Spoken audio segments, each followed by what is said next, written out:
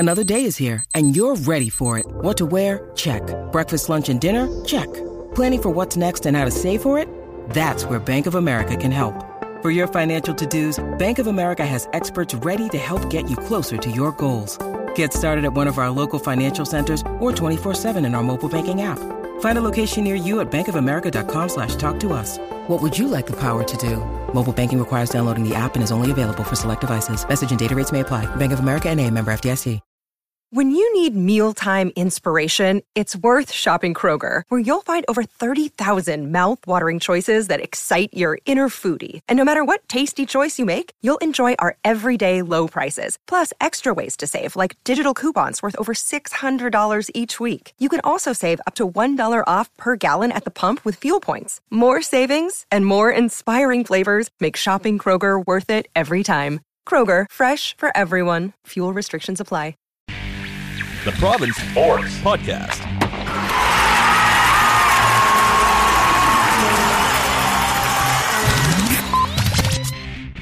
Welcome to the White Towel Podcast, NHL Draft Edition. I'm Paul Chapman, joined by Patrick Johnson here at Rogers Arena. So if you hear ambient noise, that's because there's a lot going on here. Patrick, we've just done the first round. We will talk again about the second round after that happens. But kind of an odd pick, I think, for the Canucks. A big, skilled, two-way Russian winger who people are warming up to. But I think the way the first 10 picks, or the first 9 picks, kind of transpired, Canuck fans were looking at some of the more notable names, or some names that they'd heard a little bit more. And at first, I think they were stunned. But in hindsight, once people kind of did some research, it seems like people are pretty happy with it. It is, I think, more than anything, a scout's pick. You know, I mean, This is a statement about what Jim Benning likes to do the most, which is to scout hockey players. And we heard that when we had our media availability with him, how many details he could get into talking about the way that he plays. He compared him to a guy like Timo Meier as being the player, but a strong player along the boards, protects the puck well. He's got a good set of hands, will take the puck to the net. He attacks defensemen. Talked about the good character that he has. I mean, his coaches have all talked about his leadership abilities, the way he steps up. How much, they talk to his agent, how much he says he wants to come to North America when his KHL contract is up. But yeah, you're right. There's not that sort of instant gratification of the name. Not one of the names we've been talking about. There were people that watched prospects a lot had mentioned his name, but it wasn't one that certainly had any buzz to it. But yeah, I mean, if you're talking about the long-term picture here, that's a great pick. The thing that remains, of course, is that if the task at hand is they say directly, but they made it clear that they'd like to be in the playoffs next year. I mean, this pick doesn't help them do that. And I think that's the other factor. What would, though? Well, there was aside of going up to 1 or 2. So we'd heard these rumblings about that the Canucks. Every team should be talking to each other at this time of year, but it was clear the Canucks were being aggressive. Benning was being aggressive, and we heard noise that there was a suggestion that they've been talking with the Colorado Avalanche, and especially once Bowen Byram went to Colorado, I think most of us feel like, well, Tyson Barrie's got to be on the move now because maybe Byram can step in the lineup next year. I did see a report that apparently something was agreed to, but there's cap issues that need to be sorted out, so we can still hear tomorrow. We could still hear something tomorrow. In terms of this particular scenario, I mean, we don't know directly, but Benning admitted, he said, listen, if Podkolzin hadn't been there at 10, he was ready to move back. Colorado does have the 16th pick. Maybe that's what it was. Maybe we don't know. But if you're making that move, maybe you are getting a player. I don't know if you're getting Tyson Barrie, but smoke and mirrors, I guess. Yeah. I mean, look, this die was cast when the Canucks ended up with the 10th pick in the lottery. They were never getting a player in that spot that would help them this year. Yeah, but immediate elite player, no. You're never the getting names that, and I always find the NHL draft hilarious because unless you're Steve Ewan, like how many people are actually following junior hockey to that degree? It's not like the NFL draft where even the casual fan can turn on the TV every week and watch Clemson play. It's a bit. So, I mean, in fairness, there are more and more people doing that. I think in a good way. But you're right. There's not the tradition. I'm just saying a lot of the armchair. There's not as much armchair power play quarterbacks that we read on Twitter. I haven't seen this kid play. Yet they have a snap judgment on. But the thing to me is the names that we immediately heard that would be good fit for the Canucks, guys like Krebs, guys like Boldy, guys like Caulfield, were there. They were there at the 10th pick. So for Benning to say if this kid wasn't there at 10 that they were prepared to move back, I mean that in itself seems a little odd considering they were linked to guys like Caulfield and Krebs. They had him at 8 or 9 on their own list, and it's clear that they just weren't that excited about the next 6 or 7 picks. I think it was that simple. I think they saw there were players sort of in the late teens on their list that they thought would be there, or that's how they'd organize their list, looking at other teams. So, you're right. There is a bit of smoke and mirrors to it as well. But that was something he suggested to us. I think the interesting thing is still tomorrow. They still have 7 more picks, or 6 more picks, and Benning said again. He said, "Yes, I'm still got some stuff to think about. I still have some things potentially in front of me," and so. You could see, maybe there is some, at least adding a player that they put in the lineup now that perhaps brings a different dimension to what they have. But you're not going to get a superstar. You're not going to get a guy that can really truly contribute in your top 6. Certainly with a second-round pick, maybe you can find a defenseman that might be a different look anyway. But like I said, maybe there's a Barrie thing still there to come. Maybe that happens. But it's day 2 is going to be interesting, but it's certainly not going to be shoring up the team for next year. So again, if we go on the likely not short, well, you never know. By the time people hear this, there were very few surprises today. So maybe they're all being saved for tomorrow. Look, if we look at Podkolzin, sorry, pulling a Dollywall there, butchering the name. If you look at him, he was never, as I say, there was not going to be an instant fix. It's a player that you're looking at 2-3 years down the road. But what's the general consensus upon a guy playing against men, but in the KHL, versus going back to junior or staying in a university program? How do you think that is going to impact this pick, assuming that this kid can show up in 2 years and make a play to be on the team? It was something I asked Benning about. I said, how much did the fact that he's already played in a men's league, contribute to the picture of this, and the fact that in Russia guys will play on men's team. He played in the VHL, which is essentially the AHL of the KHL, and played against men. He didn't play a lot, but he did play against men. When you're a teenager in those leagues, you don't play a lot. That's kind of how it goes. There is this sort of tradition of sitting back and learning from the veterans and biding your time. But the fact that he was there at all, I think, is certainly the people I've talked to, is a real point in his favor. And Benning he took the question sort of looking in a forward-looking direction to talk about a friend of ours. He's pondering the pick? No, he liked the fact that he's signed to play in St. Petersburg for the next 2 years. St. Petersburg is like the deepest team in the KHL, so who knows how much he's actually going to play. But the fact that he is essentially working in essentially the second best league in the world as an 18-year-old is a huge factor in his favor. Canucks clearly think he's a big kid already. He's a good skater. Actually, I should say he's a great skater from the clips I've seen, but they like the fact that he is going to be playing against men, that he's going to be pushed physically, and they think he's going to get bigger and stronger. And that's again, like I said, that's why there's that Timo Meier comparable. Well, so I know this is a really difficult question, or it's purely speculative. Where do you see him fitting in? 2-3 years? He's a third liner, second liner. He's a top. This was a home run pick. I was talking to someone else. They said, no, this is the kind of pick you should make at 10. This is swinging for the fences. He's a guy that should be in your top 6. He could be on your top line. He's that going to be that good. I mean, playing against men, he, like I said, in limited ice time, but when he was on the ice, he played great.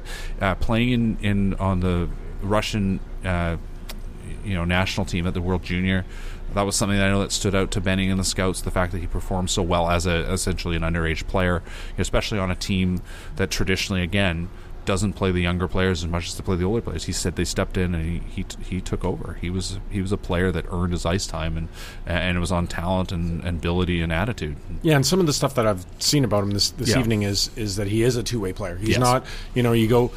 It drives me crazy that we have this stereotype that every Russian player is a flighty guy who doesn't play defense. He is a physical player, can play both ways. That's why I asked. I know that the long-term hope is that he's playing with Pettersson, maybe even Vesser. That's your top line.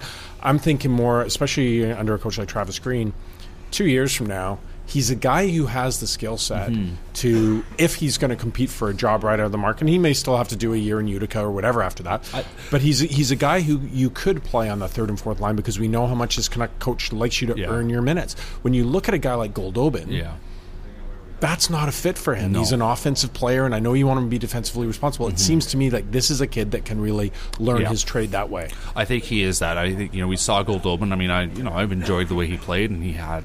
He's got some skill and whatever, but he has his limitations. And I think, first of all, this guy's bigger, probably a better skater. And second of all, I think there sounds like there's evidence he's got that work ethic. He's got that ability to learn, ability to develop beyond what he is already. On the timeline thing, Benning says, no, I think he's going to be here in 2 years. He's going to be ready to go, and he's going to step into the lineup. So, that this is a player that they really like the upside on, and like I said, they think is going to be a player when he shows up almost from the get-go. So there are potential trades, whether the Barrie thing does come to fruition or not. What's next for the Canucks? I mean, we talked about blue line help, obviously. In the offseason, they need help on the blue line. They certainly needed help on the wing. Yeah. And while you want to see gradual progress, the eye is on 2 years to maybe not just make the playoffs, but be competitive at that point. Are we looking at trades? Are we looking at free agency? Tomorrow, is there an emphasis on the blue line? Is it best player available? What are we going to see? 40 anyway. Their next pick's at 40, and Benning was asked that very question actually. He said, "No, best player available." He says, he said that I think he does have a slight lean toward forward, actually, because he doesn't have a lot of defense prospects in the system, but they like Rafferty a lot, Brogan Rafferty, who they signed late in the year, and great skater.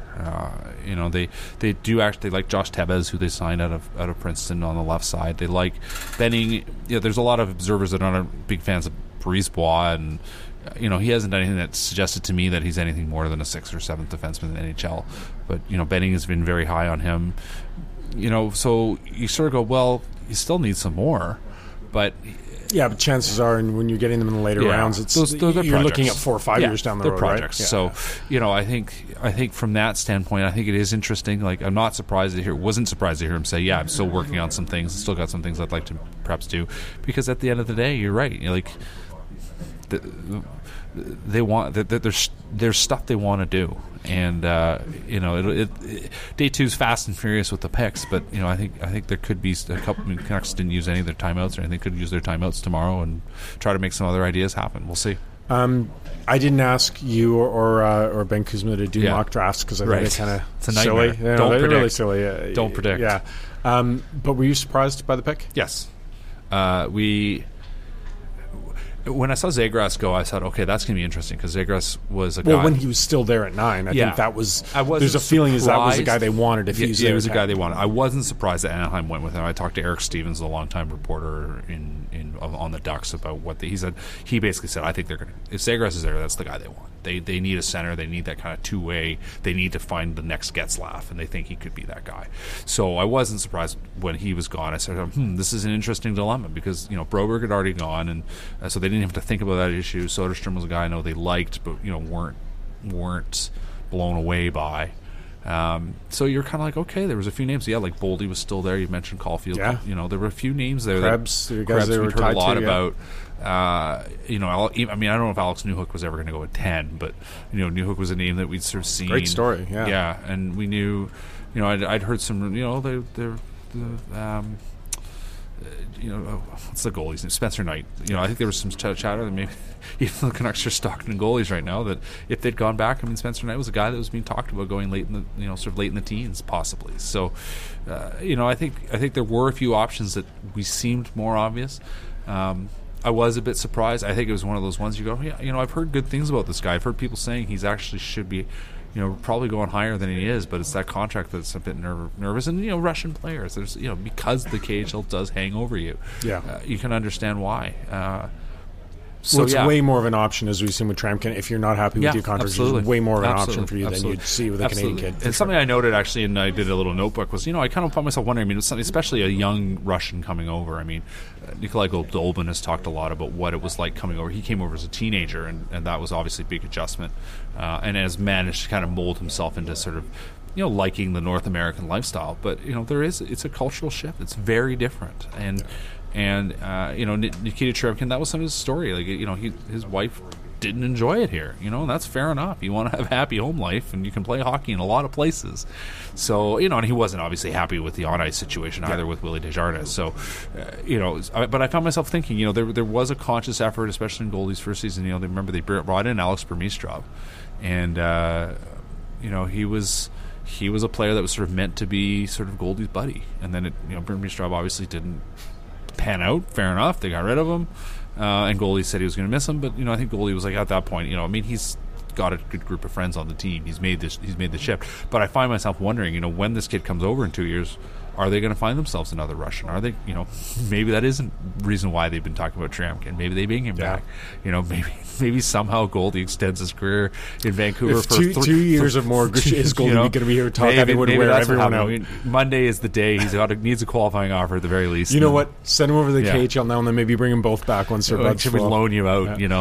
Just a little bit of an aside color here. Brian Burke just walked by and looked right at me and didn't give me the finger, so it's a good day. It's a big win. Progress.